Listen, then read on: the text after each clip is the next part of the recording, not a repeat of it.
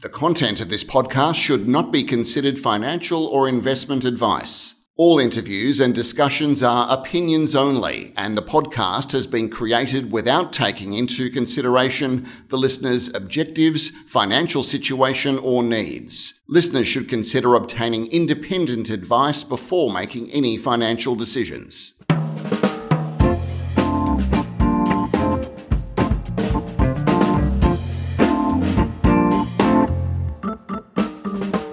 Hi, this is Barry Fitzgerald, Garamperro columns for Stockhead. Welcome to another edition of the Explorers Podcast. Today we're having a chat with Jeremy Reid, Technical Director of Pursuit Minerals. It was listed back in August 2017 and trades under the code PUR, or Papa Uniform Romeo. Scandinavia is very much its focus, firstly with vanadium projects in Sweden and Finland, plugging the company into the traditional steel market for the metal, as well as vanadium's forecast high-growth use in vanadium redox batteries for the large-scale storage of renewable energy. But the company has just stepped up its battery metals profile by securing an option to acquire 3 advanced nickel sulfide projects in Norway. More on that in a moment. First up, I'm going to say g'day to Jeremy and welcome him to the show today. G'day, Jeremy, and thanks for your time. Hi, Barry. It's good to be here. Okay, Jeremy, before jumping into the company's Northern European battery metals push, can I get you to give us a bit of a snapshot on your professional background and what led to you joining the company? Yeah, I've been involved in mineral exploration now for about 30 years. I spent most of the 1990s working for BHP, which was just a fantastic opportunity. I spent a lot of that time in Africa working on gold programs, but most relevant to what I'm doing at the moment, a large nickel project development in Western Tanzania. So did that for several years and then came back to Australia in the early 2000s, worked for BHP across Australia for a couple more years and then ventured into the junior space, and we did a deal with Falconbridge to acquire some nickel projects, worked on those projects for a couple of years, went back to Africa, picked up some copper projects, put those through a feasibility study process, and then got that company to a point where it looked like the project was going to move into production. And I sort of moved on to a series of other companies, largely ASX listed, and focusing on projects that had mineral resources where we could go in, build those resources, create value, and take them through feasibility studies. So I guess that's largely my background. Initially a lot of greenfields exploration with BHP, and then more recently 4-5 ASX listed junior explorers focusing largely on projects with mineral resources and doing feasibility studies. And the last one of those, which we put together back in 2017, was Pursuit, and that initially started life with some zinc projects in northern Queensland, and then we went off and we built this really high quality portfolio of battery metals focused projects in Scandinavia. All right.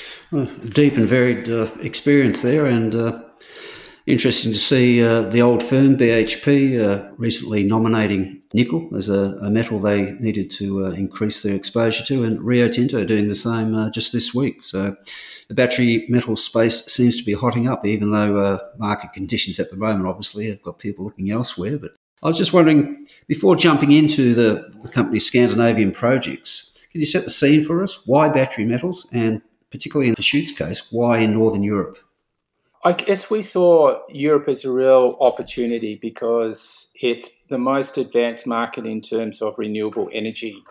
And you see Germany doing things like, shutting down its nuclear power, phasing out coal by 2038. Many countries mandated the fact that internal combustion engines are going to be outlawed by, I think the UK is 2035 and other countries are 2040. So, there's this massive transformation happening in Europe. And most of the key metals that it needs for building batteries, nickel, vanadium, lithium, cobalt, they come in from elsewhere, be it Southern Africa. A lot of it comes out of Russia and out of China as well. So I guess what we saw was an opportunity to go and develop some more advanced projects in Scandinavia on the doorstep of a emerging market in Europe, but also working in countries that have very much an understanding of what's going to be required to fulfill this transformation over to renewable energy that Europe is going through at the moment. And they're just, a decade or so, or maybe more ahead of where we are in Australia. So we wanted to go into a market that was conducive to the sort of projects that we have, and we would get the support from governments and other, regulatory bodies to develop some new industries. And that was the sort of thought process behind, why battery metals and particularly why Europe. Norway, of course, interesting. Big North Sea oil producer, but I understand, I think the penetration rate there of electric vehicles is more than 40%.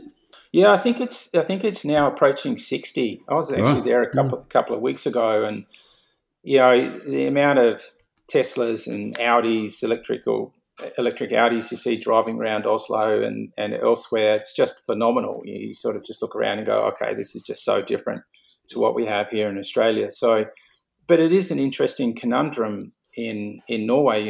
They have this huge fossil fuel industry which they've made, just trillions and trillions of dollars out of. But as a country, they're very much going, okay, that's the past. And the future is all about renewable energy, electric vehicles, and they're pushing down that path very rapidly. And they have the highest adoption rate of electric vehicles anywhere on the planet. And of course, most of their power comes out of renewable sources. So, Norway is very much in tune with, okay, we're going to have to change our grid. We're going to need storage, and we're going to need batteries. So, it's a perfect place to have these sorts of projects.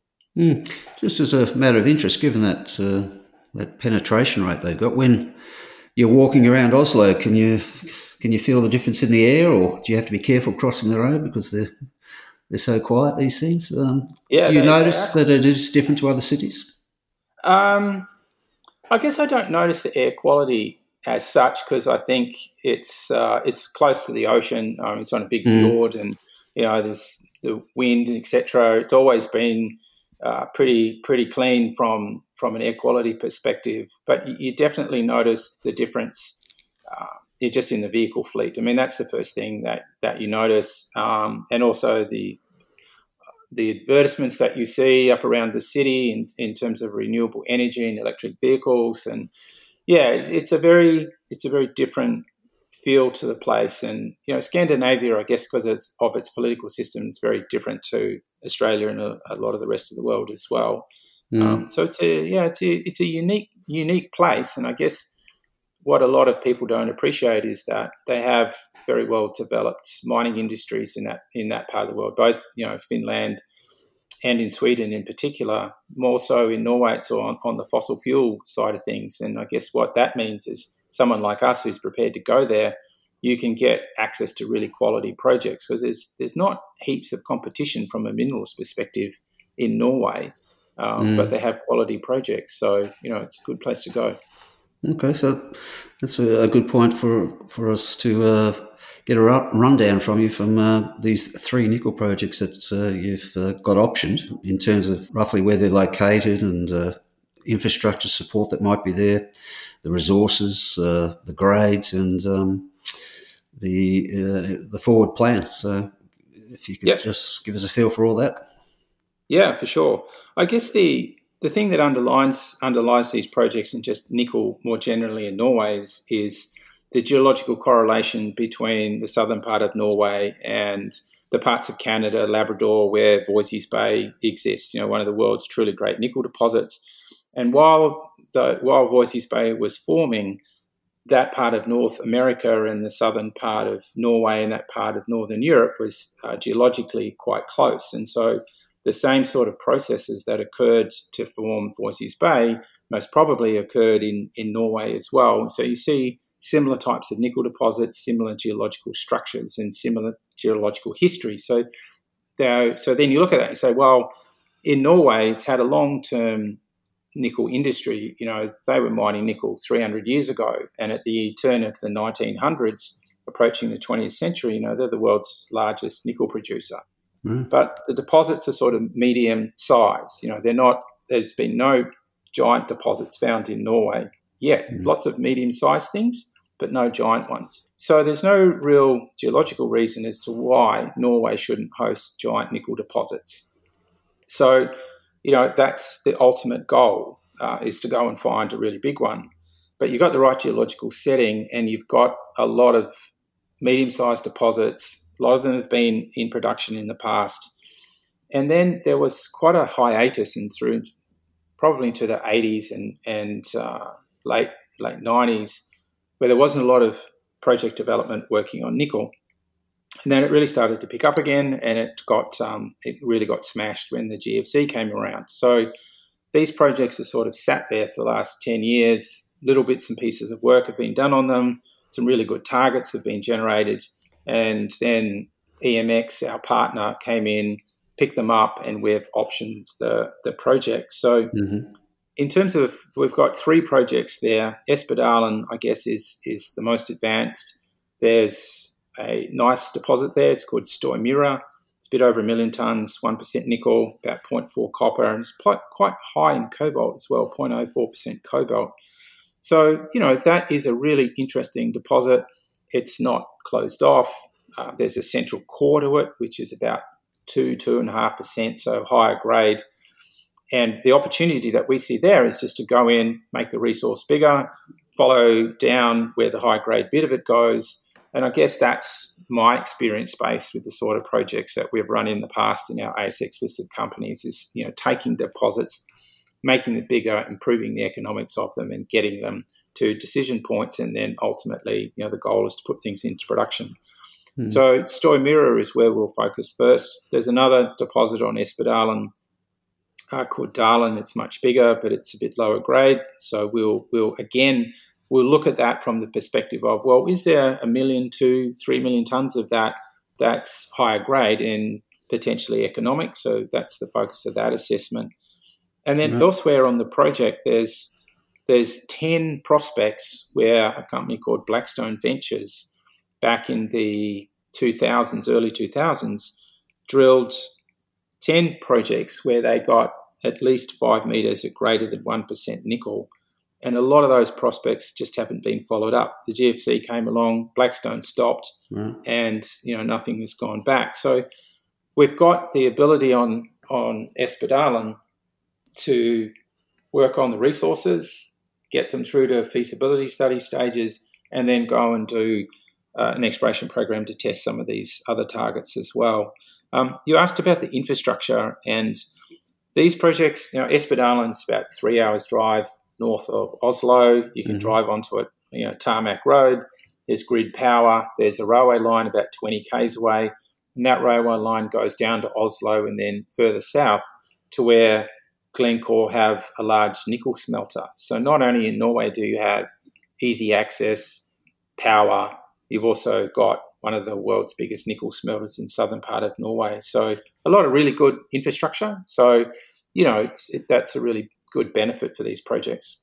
Just on that Glencore smelter, is that from domestic suppliers or do they import material? I think most of it comes out of Sudbury. So, most of it's imported. But again, that's a really good reason to say, well, what sort of domestic supply can we ultimately give to them? And we believe we're going to get quite a lot of government support for developing what would be, or reinvigorating, I guess is the best way of describing it, Norway's nickel industry, because they've had this long-term history with nickel and were at one stage, the world's largest nickel producer. And the weather, I guess some people sitting back in sunny Sydney or Perth would be thinking that you'll have to shut down for half the year. Is that the case in where the location of these projects? Yeah, not really. I mean, the Scandinavians, they're pretty good at dealing with cold weather, much better than I am. And Norway's not too bad. I mean, the good thing about Norway is that all of the ports along the west coast of Norway, they're all ice-free. And the reason for that is the Gulf Stream basically comes up, eastern side of the United States and then across the Atlantic and up around Scotland and Norway. And so it keeps all of those ports ice-free. So, there's a lot of transport in and out of there. Scandinavians are used to dealing with snow. And most probably these projects will be underground as well, not open pits. So from a weather point of view, yeah, they're just used to dealing with that sort of stuff in that part of the world. So no, we will go 365 days a year and 24 hours a day ultimately. Okay, so during this option period, what's the plan in terms of work programs? Yeah, so initially we put a drill program together for Stoimira, which will be to follow up on that resource and chase the higher grade material. So that'll give us some really good news flow in the short term. We'll test some of these prospects of these 5 metres at more than 1% nickel as part of that first drill program. And then the other project that we'll work on this year, I guess out of the three of them, is Sigdal. And Sigdal's got a electromagnetic conductor associated with nickel mineralisation, which they drilled previously 2 holes into. And one of those holes went 1.5 metres at 0.4 nickel, 0.4 copper, but interestingly, it was over 10 grams a tonne gold. So when we looked at that, I thought, wow, that's really interesting. Does it get bigger? How much thicker does that intersection get? So you've got quite a large conductor there, and that's explained by the nickel and copper, but associated with this is this really high-grade gold. So, it's a pretty easy thing, just go and pop a few more holes into that conductor and see if we can get some better widths, because it's definitely got the grade. So that'll be the other thing that we want to do as quickly as we can. And to do that, there's a process like there is in Australia. You have to get work programs approved. You have to talk to local government officials.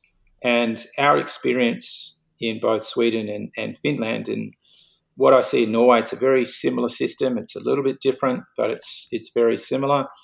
We were able to get work programs through approved very expeditiously.